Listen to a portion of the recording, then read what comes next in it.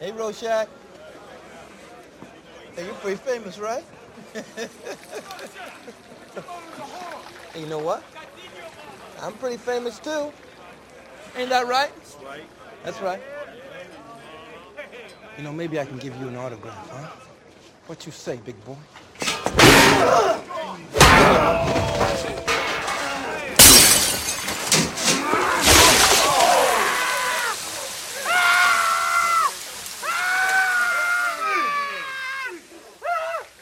None of you seem to understand. I'm not locked in here with you. That's it! You're locked in here with me! Hey everyone, welcome to another episode of the track list. Welcome everyone to another episode of the track list. I'm Darren Jenkins. And I'm Chris Saunders. And on today's show, we're doing the 2009 comic. I don't know if this was probably one of the first real serious ones. Comic book movies, Watchmen. Directed by Zack Snyder, starring a lot of people, Jackie Earle Haley, Patrick Wilson, Carl Gugino, Malin Ackerman, Billy Crudup, Jeffrey Dean Morgan, and Matthew Good. In 1985, where former superheroes exist, the murder of a colleague sends active vigilante Rorschach into his own sprawling investigation, uncovering something that could completely change the course of history as we know it. Box office budget for this was 120 million, and they only made 185.4. Yeah. Yeah, I mean, okay, so right off the bat, I read that the author of the graphic novel, Alan Moore, was just, I mean, he sold the rights to this when he was young, but he just did not, he hasn't seen it. He doesn't plan on watching it. I'm pretty sure he still hasn't seen it. Yeah. So he refuses to see any like film adaptations of his work. Yeah. I don't know if that influenced the box office here. If like a bunch of fans of the novel saw that he said that, and then like we're like, nah, we ain't gonna see it. But who knows? Well, I'm sure there's some answers to that somewhere. But yeah, man. Apparently, like 7 million. There was 7 million in pre-production before even Zack Snyder got his hands on this. So yeah, so it wasn't starting out very well. No, and I guess the ratings here from IMDb, 7.6 out of 10. Rotten Tomatoes, the critics give it 65%. The audience gives it 71%. That's all. I guess 71. The audience from Rotten Tomatoes is like the average of all those things. Yeah. It's not, you know. I remember like the push for this film, the promotion and everything. It seemed like such a big film, and I seem to recall people like wanted to see it that I knew at least. So I am surprised that it's kind of this low and performed this poorly. Did you get to read the graphic novel at all? No, because then we would have done this podcast next year. So I didn't. Well, I meant when it first came out. Okay. No. Because I think. So the Watchmen as a graphic novel, as a comic book, had huge following. I mean, I believe graphic novel fans would not like you to call it a comic book. Whatever, man. It was a huge following. It was very, because it came out when I was still doing books. And, when this was announced that they were going to be doing this, yeah, it was huge. It was like Comic-Con blew up. But I don't know, man. It's just, this movie is, we do, like, as you'll see it later on in the show, we do this thing called what the fuck moments. This whole movie is one big what the fuck moment. But are you saying the graphic novel is not the same? As far as the gratuitous violence and stuff, yes, it's the same. Right. But the funny thing about this, and I think this was in some of the little known facts about it.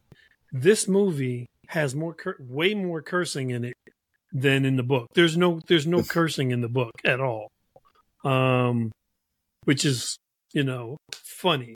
I can't even tell you if I even noticed the cursing in this movie. I saw a trivia thing about Dr. Manhattan being the only character that doesn't curse in this film, but I didn't even notice it. Maybe I'm just. Well, yeah, I was gonna say maybe you just jaded. Yeah, I don't know, but yeah, I mean, as far as the storytelling goes, I don't know. I don't know if there's anything like super groundbreaking, right? We get a news report to open, kind of setting the stage for the Cold War and the power, the big powers, U.S. versus USSR. This is a alternate universe, right, from the regular DC universe. So yeah, that's why we have these characters we're not completely familiar with, but kind of seem like the Justice League, right? Yeah. Then we also get a montage as well to give some more like background to the story. But I liked the opening fight scene. Oh yeah, where we have like cool comedian like is the one watching this news report, and like he's just like, I can't even call him an anti-hero, bro. I cannot use the word in his descriptor. Like this guy's a fucking dick. Yeah, he's like if Deadpool took it way too far. This dude is just filth. I mean, yeah, he's he's a villain. Like he really is just a villain that's on a superhero team. I don't understand how that works out, but okay. I can't even compare him. Like even like Deadpool's not a good comparison. Right? Yeah, no, it's not really. Yeah, there's nobody I can compare him to. In any superhero faction. So yeah, it was just, I mean, but this whole fight scene, like this guy's supposed to be a enhanced person, we'll call him, instead of superhero. Right. And he gets his ass whooped by a mystery person. Yeah. But the fight scene was cool. I mean, it's pretty dark, so, a lot of it's shadow and silhouette, but, at the very least, I enjoyed this scene, and you understand that this guy is like supposed to be a badass and is getting overpowered by somebody. So it is a good opening to the film. Yeah. It really sets up the darkness that's going to be pervasive through this whole movie. Mm-hmm. And then that leads into the we have to talk about the music. I mean, right away, because it's a perfect example of like what we talk about when like the music is just completely opposite or juxtaposed to the scene that this fits in, and they're playing Nat King Cole's "Unforgettable," very mellow, calm love song, and these guys are beating the shit out of each other. So it was interesting use. Yeah, I would love to know like what made them decide to choose such a juxtaposition of a song. It was interesting though. I mean, I'm not hating. I didn't hate it too much. It was a little weird. I mean, it works with like some of the slow-mo parts of the scene. Yeah. So like when it slows down, it makes a little more sense, but it's effective. And then we jump right from that. I mean, this is a podcast about movies, but more importantly, their soundtracks. And it jumps right from Unforgettable into A Times That Are Changing. For the opening montage, like, I don't know, the backstory, I guess, of the superheroes and what's happened to them and why we are where we're at. Yep. But throughout that montage, they show like Nixon as president, JFK, and his assassination, apparently by a comedian. You see Andy Warhol in there, the Village People, Mick Jagger, David Bowie, at Studio 54. Yeah. You get a clip of Neil Armstrong on the moon, and Dr. Manhattan's already there. And a really cool addition. I don't know if you noticed, and I didn't. I saw it in trivia. There's a scene where someone's being arrested by, I can't remember if it's from Rorschach or Night Owl, and in the background you see Thomas and Martha Wayne. Oh, I didn't catch that. Yeah, and that's why. So they were saved, and that's why there's no Batman in this universe. So I wonder if this is the same universe I mean, for any of the people who've followed like the animated DC animated stories, there's the Crisis on the Infinite Earths, and I wonder if that's the universe that they land in, because the same thing happens in that cartoon. I mean, again, what you just said is infinite, on infinite Earths, like there's infinite possibilities. Like there could be two where similar things do happen. Yeah. So it's a good question. I don't know. Yeah. But we don't see any of the traditional superheroes here. So yeah, I think in Infinite Earths, there's some of them are still there, right? Yeah, Owlman is not a nice person. As he is, he's definitely very nice. Maybe way too nice in this movie. Yeah, yeah. Except for the fight scenes, the brutal fight scene. And then speaking of Night Owl, there's multiple Night Owls, right? We have the what was it, the Minutemen? Yeah, Minutemen. Are the older superheroes? It's almost like Justice Society. Justice Society, yeah. And then the Watchmen are Justice League. So there is a Night Owl at one, and then there's a Night Owl two. We focus more on the second one, but we go into a scene where the two Night Owls, the two guys that play those or take on that moniker, are talking with each other. Yep. Like, I don't know, shooting the shit, going over old times. Yeah. Which is kind of cool. And that guy, who's that guy that plays the old Night Owl? I've been watching X-Files. Wasn't he in X-Files? He was in X-Files. Later seasons. Yeah. You notice like when the Night Owl 2 is leaving his, I don't know, is he like a used car salesman or something? He's leaving the guy's lot, and there's a sign that says, "We fix some obsolete models a specialty." Yeah. I thought that was like directly talking about Night Owl 1. Yeah, I think so. So that was, just little things that I thought were funny. I'm kind of just walking through the timeline here of the movie. Yeah, I mean, the movie, what I thought was interesting about it was this movie doesn't slow down a lot. There's not a lot of because maybe that's a screenwriting was, pretty.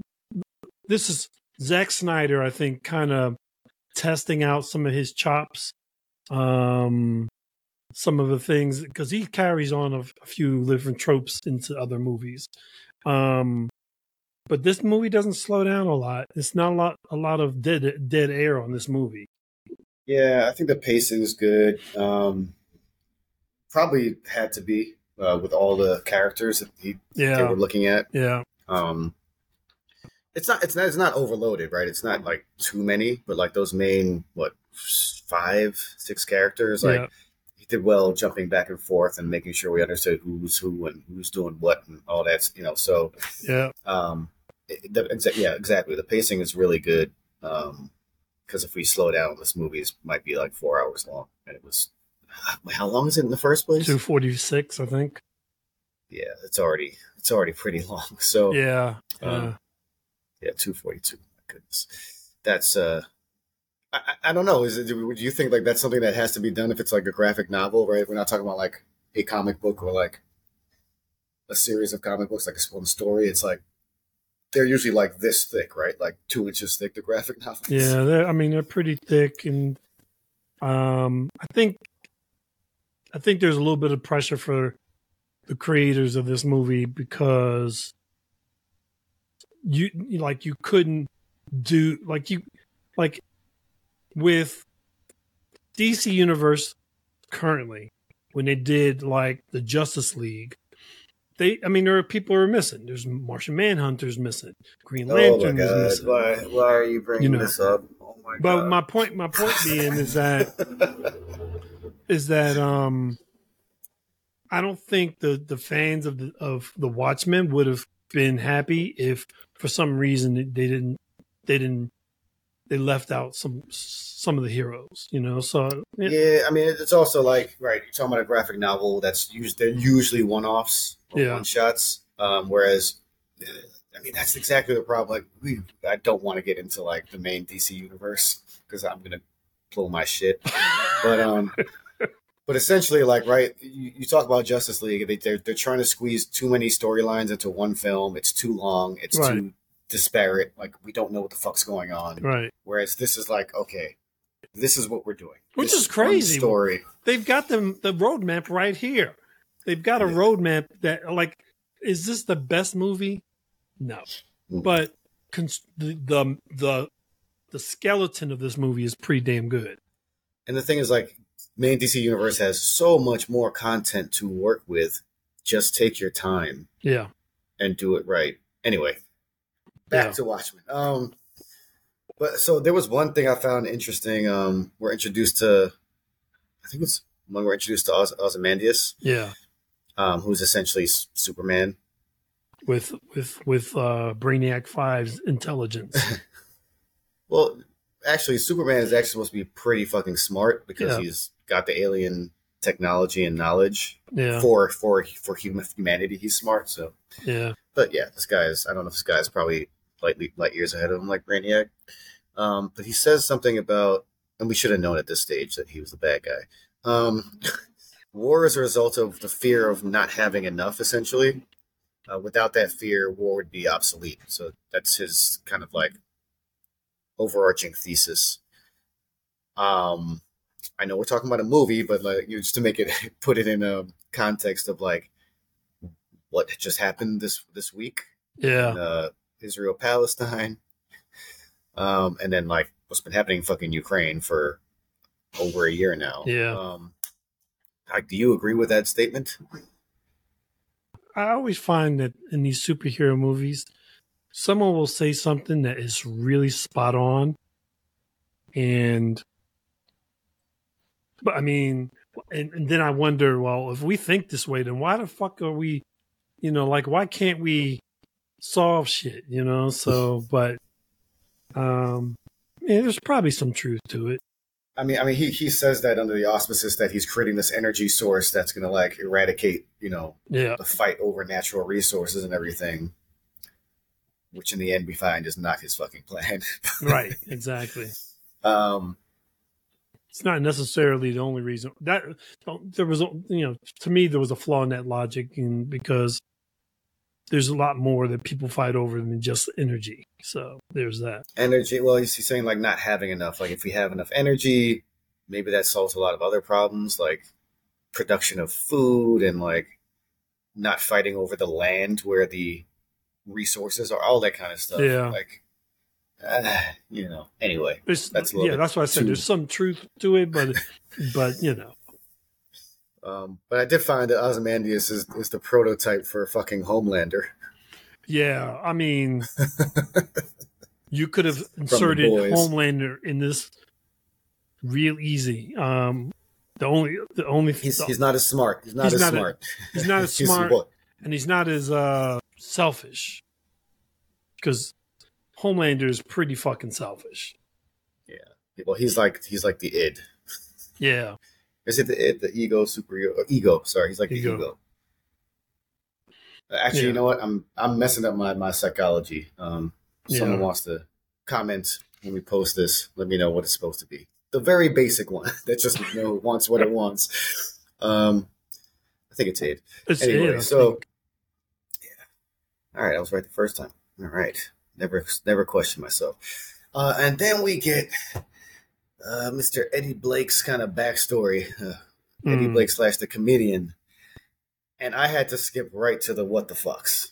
Yeah. It just was like rapid fire. I was just like, okay, comedian assaulting Sally Jupiter.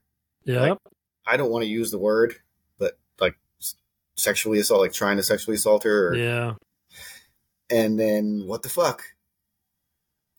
Comedian shooting a pregnant Vietnamese woman that he impregnated.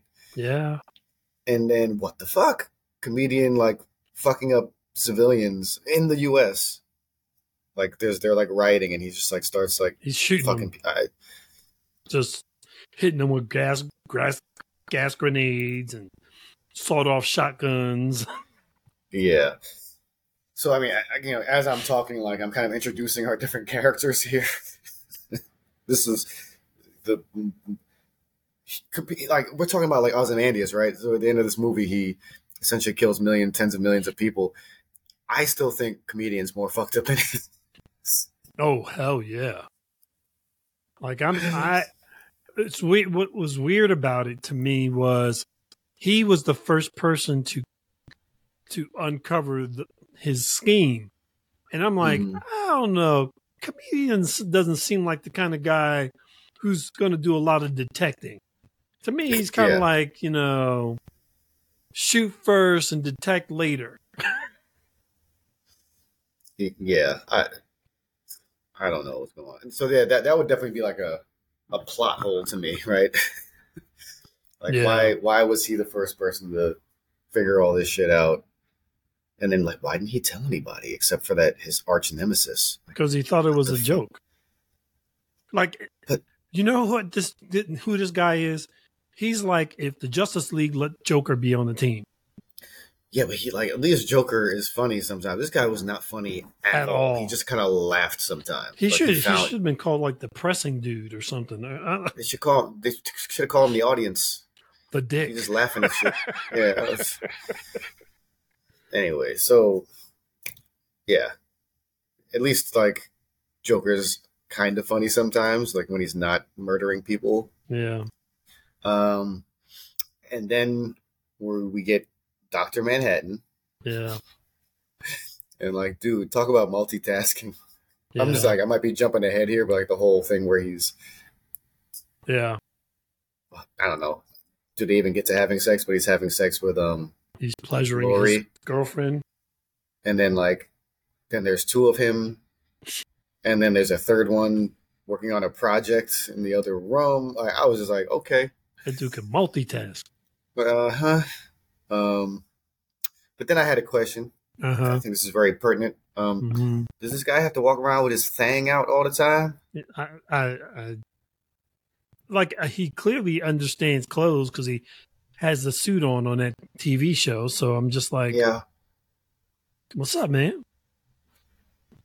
Like, when do you choose to dress yourself and not dress yourself? Right. It's just kind of there. That's a whole other. I think you have to read the comic book for that. Oh, they explain that? I think so. Don't know. I don't know. I don't know if I need close-ups of his junk, but yeah. I mean, then there's like Night Owl. This kind of they explain it in the movie, like how he affords all his equipment because he's kind of like this Batman. Yeah, his father leaves him a bunch of money. Yeah, so not the same origin story, but yeah, his father left him a bunch of money. He was able to like afford like an owl cave, whatever you want to call it, and all the like his flying ship and all that stuff. Yeah. And this guy's like, what do you call him, a pushover? Yeah, he kind of soft as superheroes go. He can fight, but like as far as just like his personality, he's just kind of soft. Capital T. It was kind of like is this like the grown up version of what was that? What was the movie with the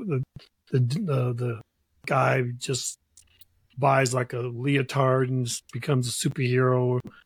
It's not Kick-Ass. Kick-Ass, yeah. Is this like a grown up version of Kick-Ass? I mean, I think they got more than leotards, but it feels like it. Like their uniforms are kind of stupid, for lack of a better word. Yeah, that first team was kind of sketchy. Yeah, I mean, again, I haven't read the graphic novel, but it just I know that he's pulling from that source material, but yeah, just some of the stuff just looked kind of like rinky dink. Is that the word? Rinky dink, like the moth, and yeah, I can't. The guy with the hood. Yeah, the hood really disturbed me a little bit. Well, have you seen the TV show? Which one? On Max? The TV show Watchmen? Yeah. Yeah, like he's in that. I remember his character. Yeah. And they allude to something in this movie, like when he saves Lori. Not Lori, Lori's mom. Yeah. And starts like beating comedian, and comedian's like, "Oh, is that what does it for you?" Oh yeah. Because in the show he's like gay, right? and they get kind of graphic about it. But in this, they just referenced it lightly. Like that was the only reference to his sexuality. Gay dude yeah. in a hooded mask. Yeah, like with a. It also has a noose around. What yeah. the fuck? I want to be there when he goes to save a group of black people. Well, they won't know what if he's there to save them or kill them. He might end up becoming victim. But yeah, this is one of those films like you come across that first fight scene with Night Owl and Lori Jupiter and the alley. These are like a little too graphic for me. Like they're breaking arms and shit. Like, it's not necessary. Like not like I kind of get why they were banned because these motherfuckers. I mean they have no. There's no filter for these guys. They fight and they break bones and they kill people and they smash stuff and they break things. I'm like, yeah, of course you're gonna get banned. Well, so yeah, it's funny. We're talking about comedian and how much of a dick he is, but like, yeah, they're all have no regard. Like, you can disable someone without like breaking their femurs or like killing them. I mean, not that I know much about that, but they've done it in plenty of movies where it's I can roll with it. So yeah. Anyway, yeah. So I don't know. Again, source material, right? It was yep. The graphic novel is pretty graphic, huh? I'm trying to remember. I guess it is. Yeah, I suppose. But I do love, well, of course, because it's the most like CGI we get in the film is Dr. Manhattan. I love his origin story. Oh yeah. I mean, the whole thing, like where he gets trapped in whatever experiment they're working on, and that like essentially rips his intrinsic field or something like that. And then he recombines himself, and this is pretty much energy matter. And just like the visuals on that are really cool. Yeah. And Billy Crudup is like super convincing. Yeah, he was really good. Yeah, he was like just his monotone voice and like matter of fact. I mean, the writing worked as well. But yeah, I love the way he uses his voice. Yeah. But which leads us to our next episode of. So hold up.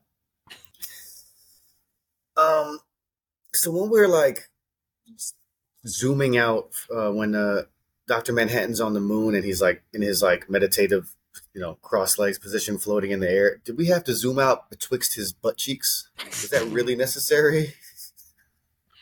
Well, they wanted to show the complete moon. Or that he's an asshole. Oh, there you go. Yeah, I just here wondering if that was also necessary because as we're seeing here, a lot of the stuff seemed pretty unnecessary in the filming of this movie. Yeah. Well, yeah. I mean, yeah. But then, like, so we built up like Dr. Manhattan, his origin, like he's essentially like losing his sense of humanity.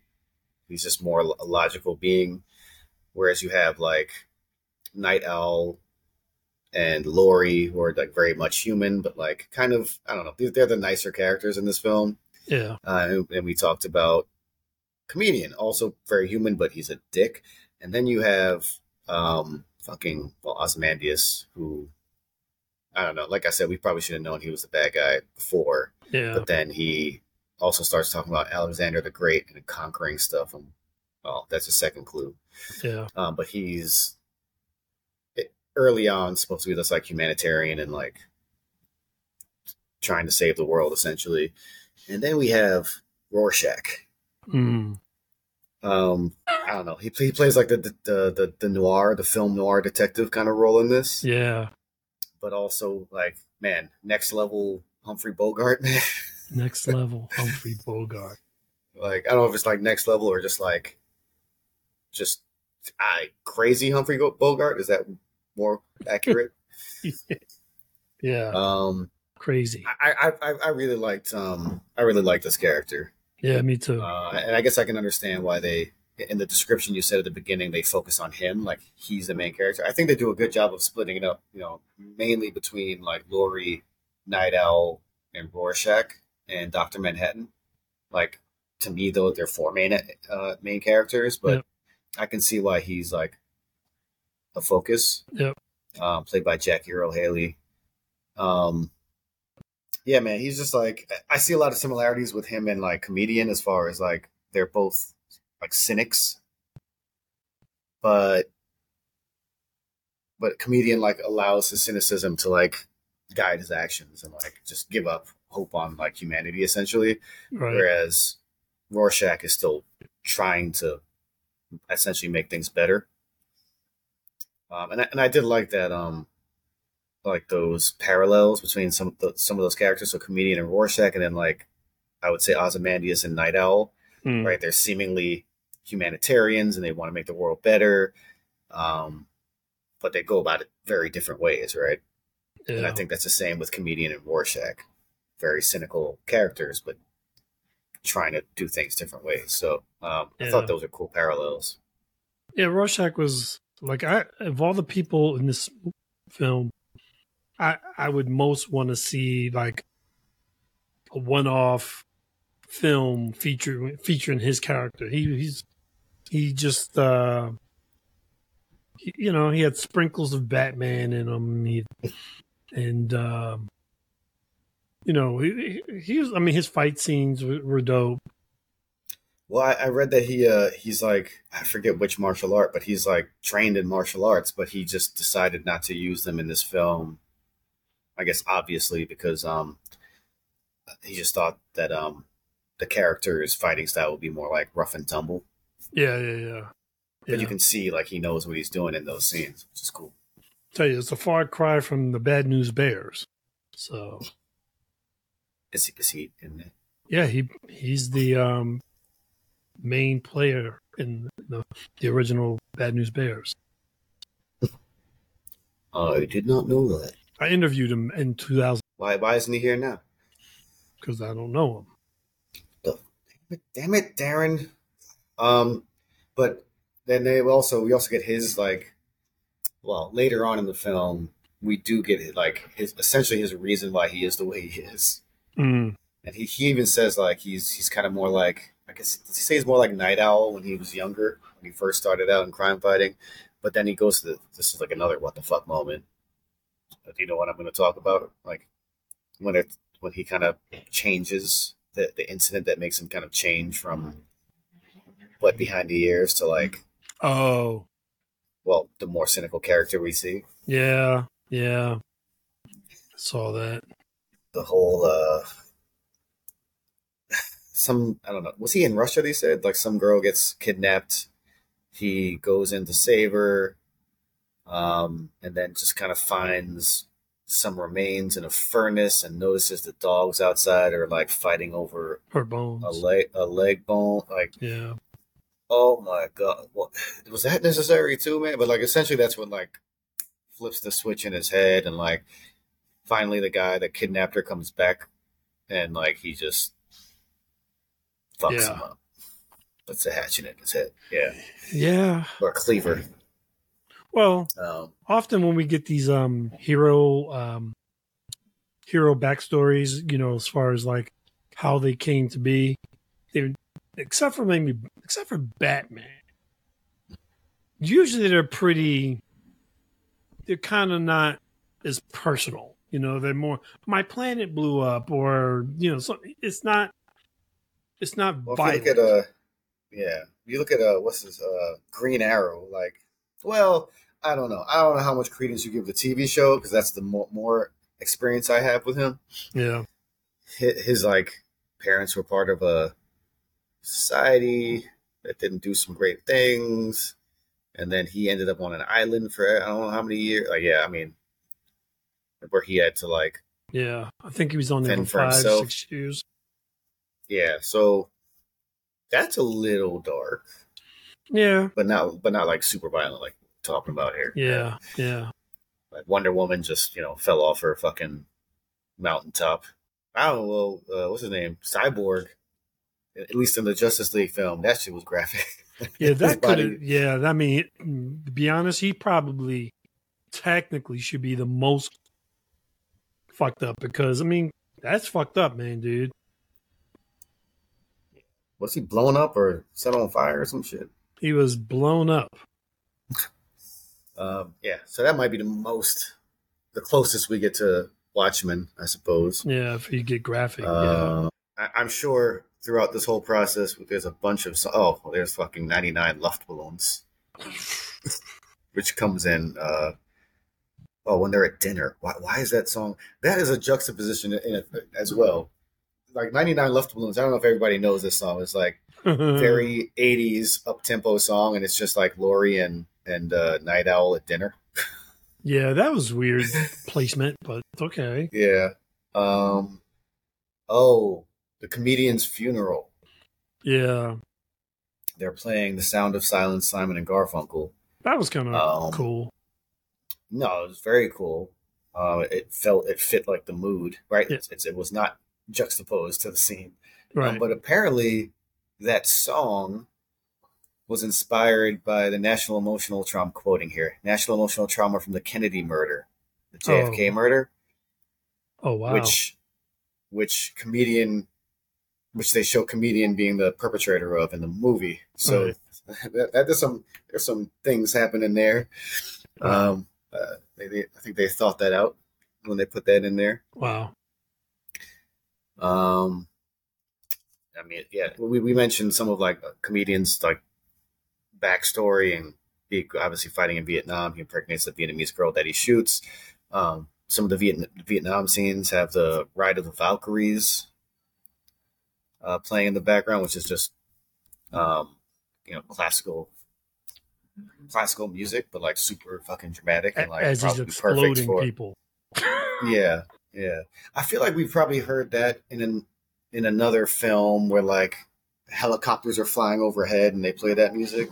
I'm not gonna be able to tell you which movie it is. I'm almost certain it's either in Full Metal Jacket or no, I think it's in Full Metal Jacket. Okay. I mean that sounds right. It feels like right, almost tongue in cheek kind of use of that song, and like that movie is kind of like it's dark but a little silly, like a little ridiculous. So I could see it in there. Yeah. And then there's I don't remember what the song it was, but there's another scene with like Night Owl and Lori Jupiter decide, fuck it, we're gonna go be vigilantes. We're gonna be superheroes again, and they go save some people from a burning building. This wasn't like song music supervision. It was the score.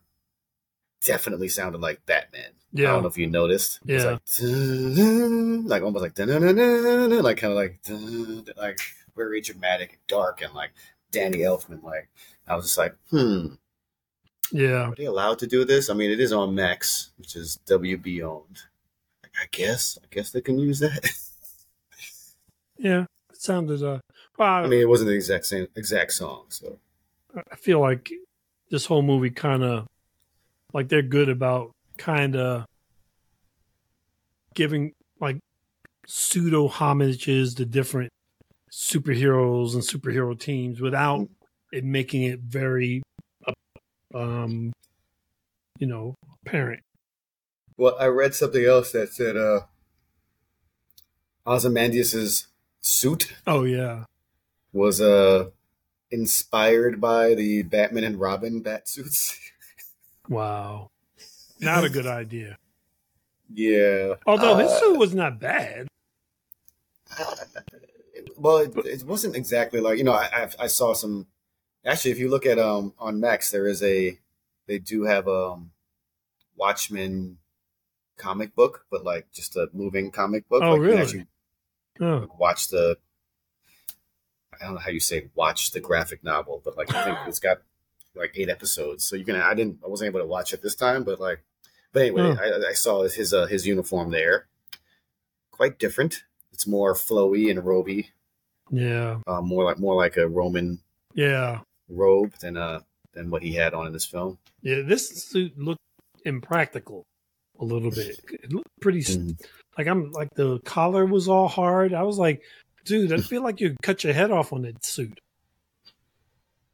Yeah, he's not indestructible like Superman. He's definitely bleeding in this movie. Right. And I think, well, overall, I was kind of mentioning some of the songs used in the film, but I think overall, this is not one of those films where there's much. I might have heard one song that was kind of background. Everything is just like in your face. Like it's definitely like the music is just like this is happening right now. like it's very like in your face. I mean, I don't even know. Like for example, this is something where I think the writer Alan Moore would definitely not approve of in this film, and that was the sex scene with Night Owl and Jupiter. Yeah. To Leonard Cohen's Hallelujah. I knew when that came on, I was sitting there. I was like, can't wait to hear what Chris says about this. So I know the dude wrote the song, but I really don't like his version of it.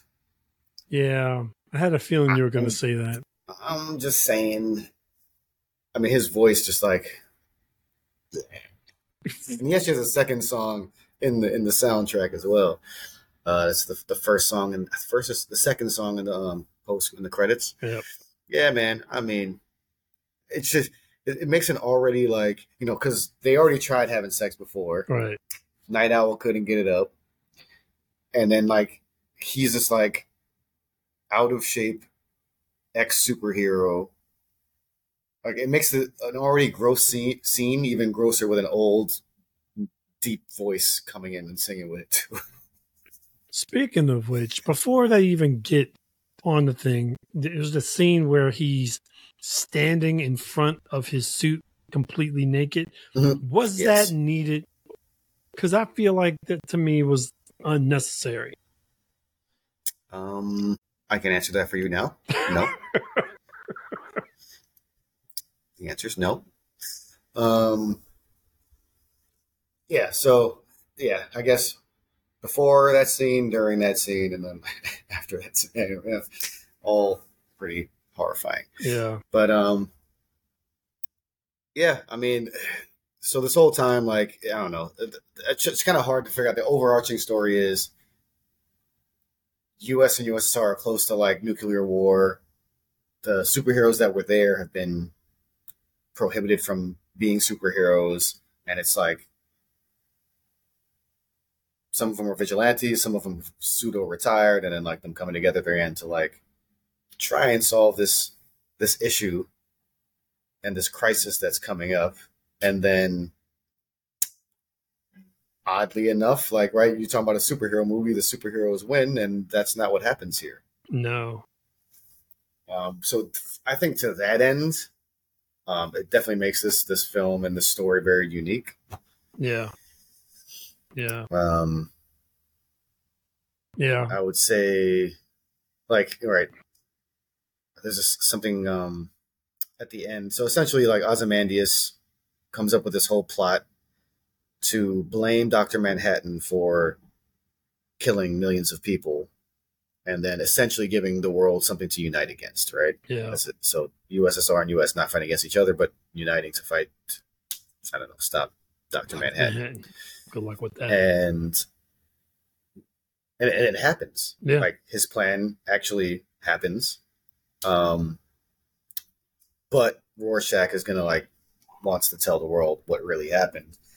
And like I feel like Dr. Manhattan is right about saying like staying silent. Right?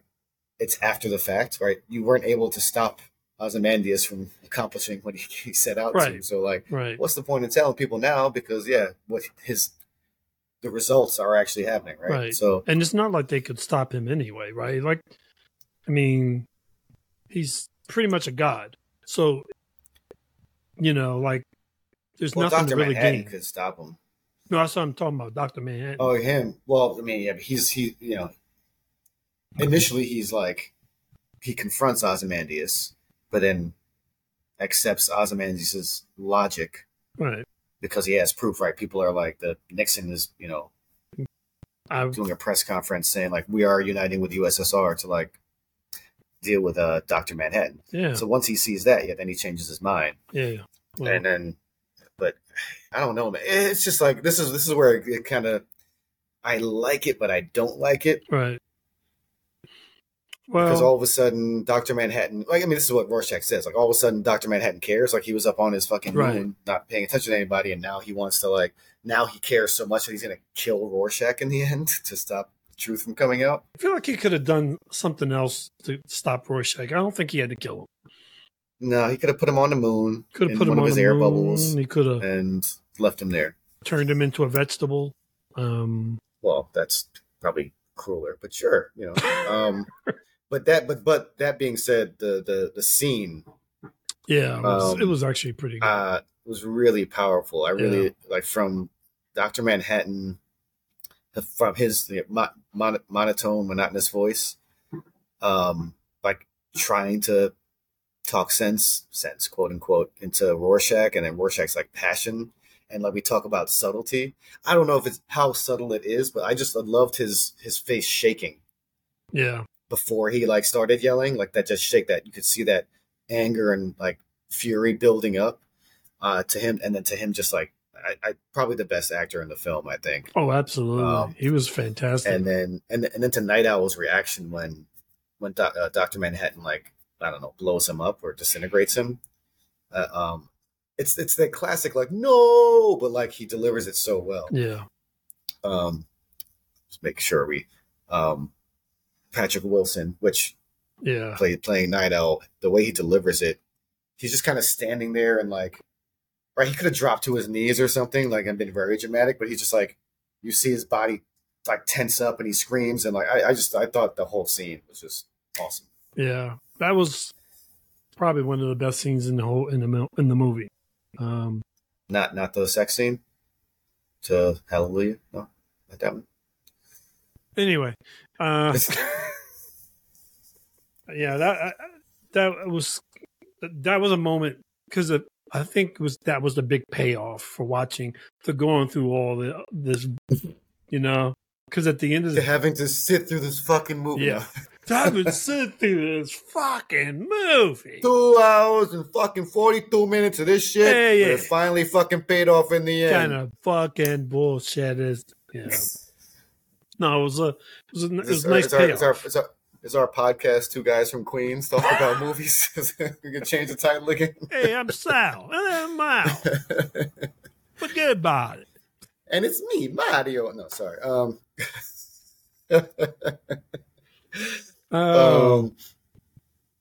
But yeah, so anyway, so this is how essentially the movie ends. But Rorschach does send his journal with all his like findings to a newspaper. So I don't know. It's like, is that how the if you remember, is that how the graphic novel ends? Like, is there a part 2? I don't remember is how there a sequel? It ends, but there's one problem with that. Isn't Dr. Manhattan able to see?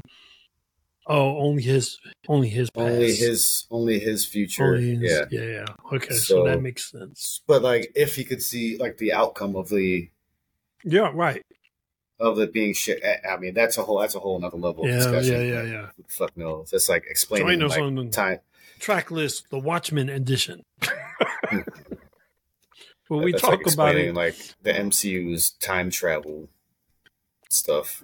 I tell you though, I see a lot of potential for them, like for DC, if they were to tie this movie into the DC universe on some level. Well, yeah, I mean, if they're doing the multiverse just like the MCU, yeah, definitely possible. Would be great if they didn't just do it next year. Take your fucking time. Yeah, there you go. Just please take your time. It's so frustrating. Yeah. Anyway, so what else, man? We talked about Hallelujah. Actually, there's another great fucking song in this movie we ain't talked about yet. Hey, get out of here. And there's actually 3 songs written by Bob Dylan in the movie, just not all performed by Bob Dylan. We talked about the times they are changing. Mm-hmm. The one I'm talking about right now is All Along the Watchtower, Jimi Hendrix version. Mm. Mm-hmm. And then like Desolation Row, which I had never heard about before, but that's performed by My Chemical Romance. That's the first song in the credits, the end credits. Mm-hmm. So yeah, man, there's definitely some stuff in here. And he also had my favorite group, Tears for Fears, and so When was that? inside Veldy's office. Was that background music? Because there wasn't a lot of background music in this. Yeah. I definitely missed that. Yeah, I guess they didn't want it to be too on the nose, you know. Although there's that. I was saying there's a lot of stuff that's just up front. Yeah. But when I look at the track list, I feel like there's definitely stuff I did not catch. Or maybe I was so engrossed in the film I stopped paying attention. Or maybe you're just paying attention to the sex scene. So. Mm-hmm. Yeah. Hallelujah. Yeah. Does that turn everybody on? Did that turn everybody on? Yeah. Oh, sure yeah. I can feel the followers signing on now just because of that. Actually, I couldn't hear You're My Thrill by Billie Holiday during the Dr. Manhattan and Laurie sex scene. I actually did not hear it. It was pretty low. That was one of the background songs. Yeah. I feel like that we got to do a better, people have to do a better job of like, because it's almost like false advertising in a lot of ways where you're like, hey, this song was in the movie. Yeah, it was in the movie on a cell phone being played in the background of a car chase, and you don't get to hear it. I'm like, that doesn't count. Well, I know heard it. I didn't hear it. I didn't hear the Tears for Fear. Everybody wants to rule the world. I listened to it. That's one of those. That's one of those very. Well, I was about to say it's one of those very literal. Uses of songs, but he doesn't really want to rule the world. He doesn't want. Yeah. Well, we don't find that out until the end, right? That he actually had a altruistic. Although maybe it's more in reference to the other people that are with him who are heads of like energy, like coal and gas and oil and stuff and nuclear. Maybe it's more talking about them, right? Like those are the people that like want to control Nixon, want to make all the money and control, how people are consuming their energy, and they didn't want to have, a solution, right? Because then they're not making money. Yeah. That's it. That's my answer. That's what that song's about. Okay. Those assholes. Okay, yeah, those assholes. I know you didn't ask me, but fuck you. So do you have any other what the fuck moments or any quotes you enjoy from the film? What the fuck moment? Yeah, I mean, I think we talked about all the ones that are blatant. One of the quotes that I like was up front. Sally Jupiter said, which was kind of, to be honest, as I'm thinking about it a little bit, it was kind of like a corny placement, but I don't know. It sounded kind of cool at the time. She says, things are tough all over. It rains on the just and the unjust alike. And the comedian was a little of both. And I'm like, all right, that's cool, but it's a little too on the nose as well. Is he? Was he? Yeah, that's what according to her. Yeah, I've never got it. Well, I got it at the end why she was the way she was with him. Because she knew that he was the father of, what's her name? Yeah, Lori. So, what's her name? Her name was Sally Jupiter, right? And her daughter was Lori? Yeah. I know I can look that up, but I just didn't feel like it. I liked, I'm going back to Rorschach when they put him in prison. Oh, I know what you're going to say, yeah. He fucking throws the boiling water on that one dude that's trying to fuck with him. And he gets dragged away by the guards. And he's like, none of you seem to understand. I'm not locked up in here with you.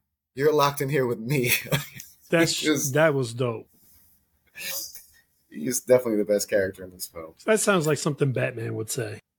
Oh yeah. It also feels like not Dark Knight, Batman Begins. Yeah. When he's in the beginning, when he's at that, it's some sort of prison, but in like, where is he? Not Malaysia or Thailand anyway, Southeast Asia or something. Yeah. Yeah, seems definitely like that. Like right, yeah, they drag him away. It's like it's for protection. I don't need any protection. It's like not for yours, theirs. Yeah.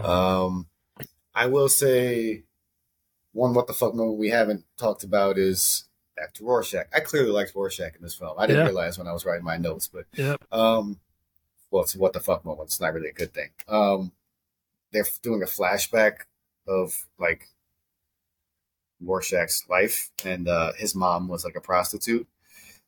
And there's a scene where he catches her with a client, and oh yeah, and she's like, "Bastard! I should have had that abortion." I was like, "Oh, that's cold." Damn, yeah. What? Yeah, I mean, I was about to say, "What the fuck?" That's why it's in this segment. Yeah, man. You know, so that one got me. Jackie Earl Haley was in 2 other superhero projects. Do you know which 2 they are? Is this part of our final question? Yeah, sure. Why not? Man, I'm just gonna go ahead and cheat and find it. Cheating, Just tell me anyway. First one is Human Target, which actually was a TV show on Fox for 4 seasons, I think, 4 or 5 seasons, something like that. Good show, actually, really good show. And the second one, The Tick, also on Fox. The animated one or the live action one? Live action, really? I do not. Well, I don't think I really watched the live action one. Yeah, the live action. He's in 2010's Nightmare on Elm Street. Yeah, he's in that too. What? And he was in Shutter Island. What? That I didn't know. Huh. What? Birth of a Nation. What? Isn't that a Nazi? Isn't that a Nazi film? Maybe he played the black guy. You don't know. He's in Hypnotic. That's a new who's that guy I hate? Ben Affleck? Is that Ben? Yeah, it's Ben Affleck's new movie. Oh, really? So he's still doing shit. Yeah, he was in something I saw recently. I can't remember what it was. Alita. He was in Alita. All right. Well, I have a question for you then. Oh, snap. So I read that Tim Burton was at one point interested in directing the film with Johnny Depp as the comedian. Yeah. They couldn't do it for whatever reason. What do you think about that? Yay or nay? No. I heard Ron Perlman was also somebody. Yeah, there's a bunch of casting stuff. I wasn't gonna really ask about it, but we can talk about it. So yeah, casting rumors over the year. You mentioned Ron Perlman as comedian? Yeah, there he is. Mm-hmm. Comedian. Tommy Lee Jones, Gary Busey, Ron Perlman, Thomas Jane, Gerard Butler. I don't know Nathan Fillion. Oh, Nathan Fillion. I think out of all those, Ron Perlman. Yeah, from Firefly, and he's on the Rookie on ABC right now. That sounds like very obscure references. I think Ron Perlman would definitely have been a good comedian. You kind of get that in like Blade 2. His character in Blade 2 is kind of like that. Or 3. 2. No, it's 2. Yeah, I feel like I get that comedian feel. Dr. Manhattan. Arnold Schwarzenegger, Dolph Lundgren, Keanu Reeves. No. To all of those. Well, to the body, Arnold Schwarzenegger. To the monotone voice, Keanu Reeves. Maybe if you could put those two together, you get a good Dr. Manhattan. Yeah, I mean, Dr. Manhattan with a German accent. Austrian accent, rather. Austrian. Okay, Rorschach. Get ready for this. David Bowie, Sir John Hurt, Robin Williams, Sean Penn, Daniel Craig, Simon Pegg, Glenn Hansard. Wow, that's all over the place. I mean, it's like they just like spin a wheel and just start picking out names.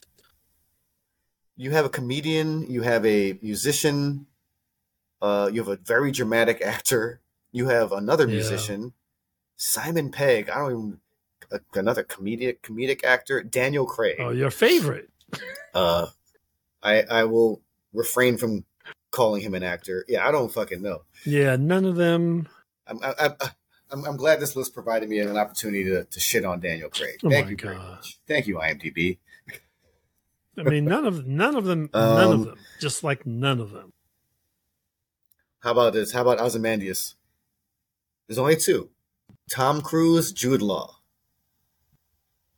Jude Law, maybe. Tom Cruise is like 5'1". Who's he going to intimidate at 5'1"? Yeah, he wear lifts. Yeah, okay, so then it'll be 5'3". Okay, let's do Silk Spectre 2. So the younger one. Jamie Lee Curtis, Hilary Swank, Jessica Biel, Hilary Duff, Natalie Portman, Rachel Weisz, Jennifer Connelly, Jessica Alba, Kate Winslet. So essentially every actress that was alive at that time. Everyone who has a pulse. Jennifer Connelly, no. I have to say I don't know if I loved the actress that played her here. So I liked her. I think she would have made a better Wonder Woman. Talks kind of bother me. Oh, no. But the rest of those actresses, nah.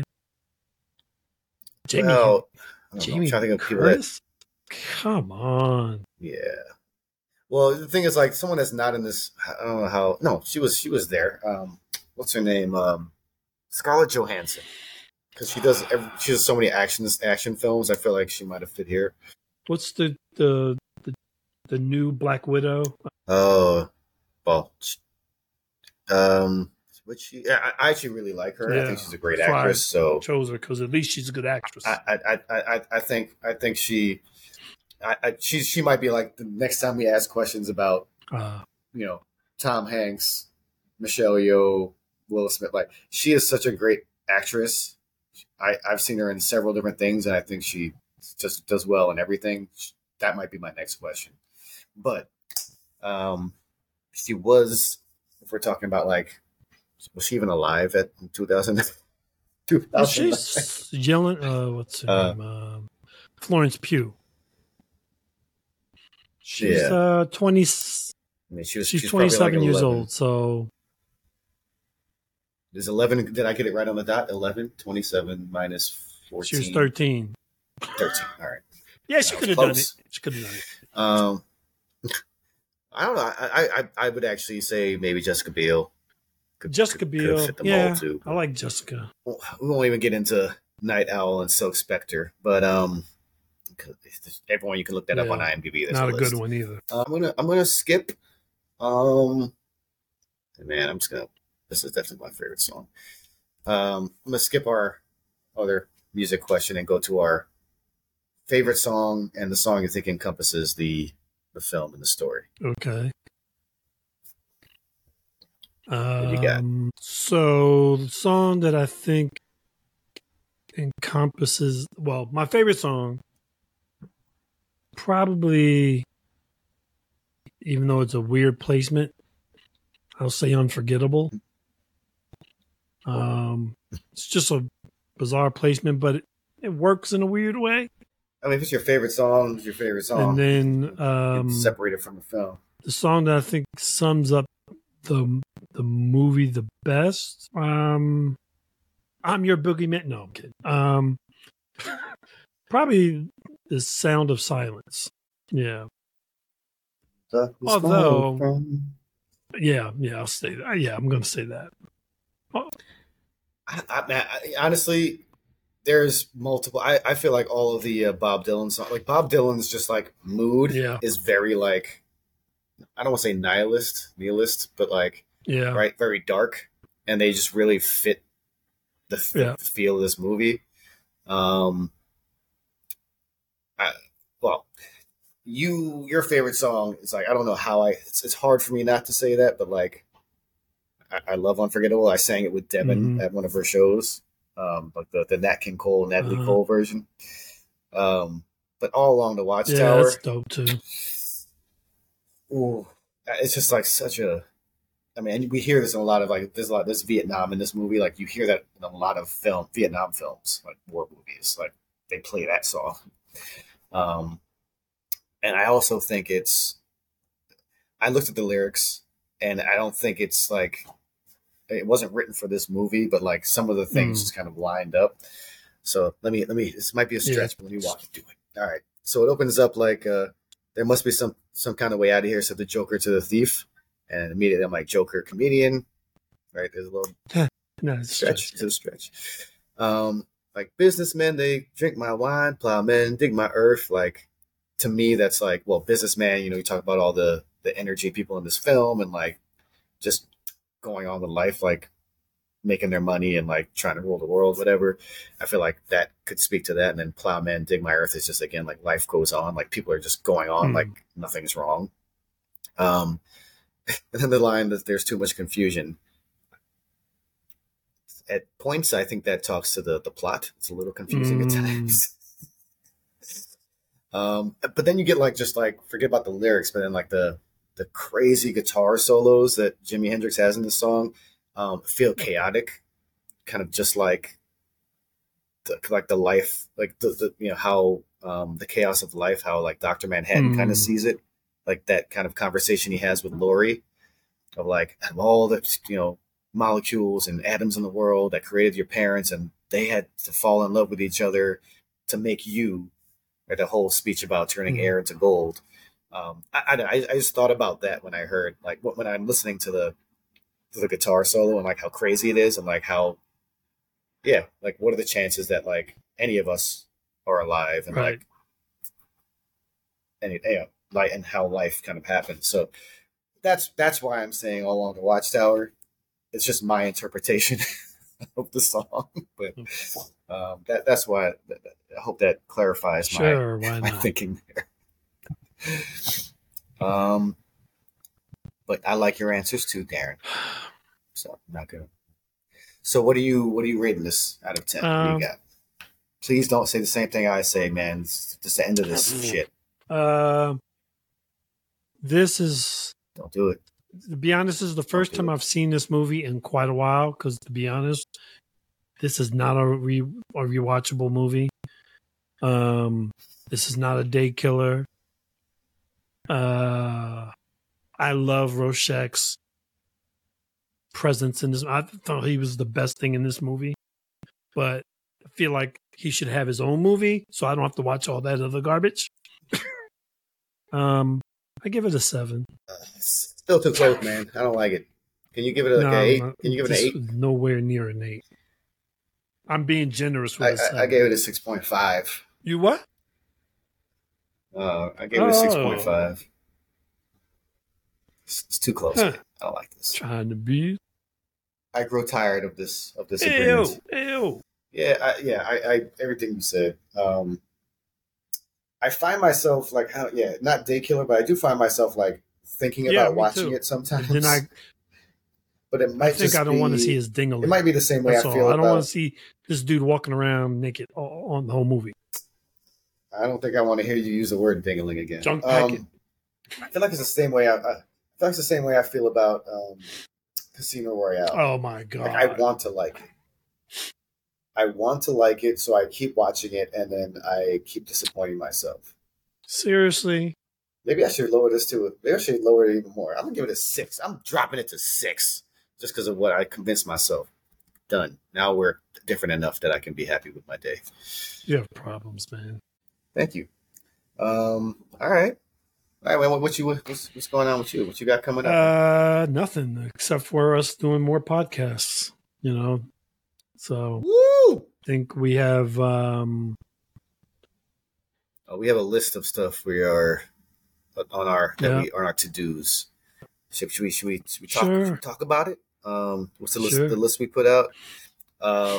Casablanca, Wizard of Oz, Apocalypse Now, Sound of Music, Stand By Me, The Harder They Come with Jimmy Cliff, and then we have some secondary films we're not sure about, but that's a good lineup of films right there with some decent soundtracks. So like, I'm excited to get on those. To our 100th episode, people, we are it's coming very soon. We so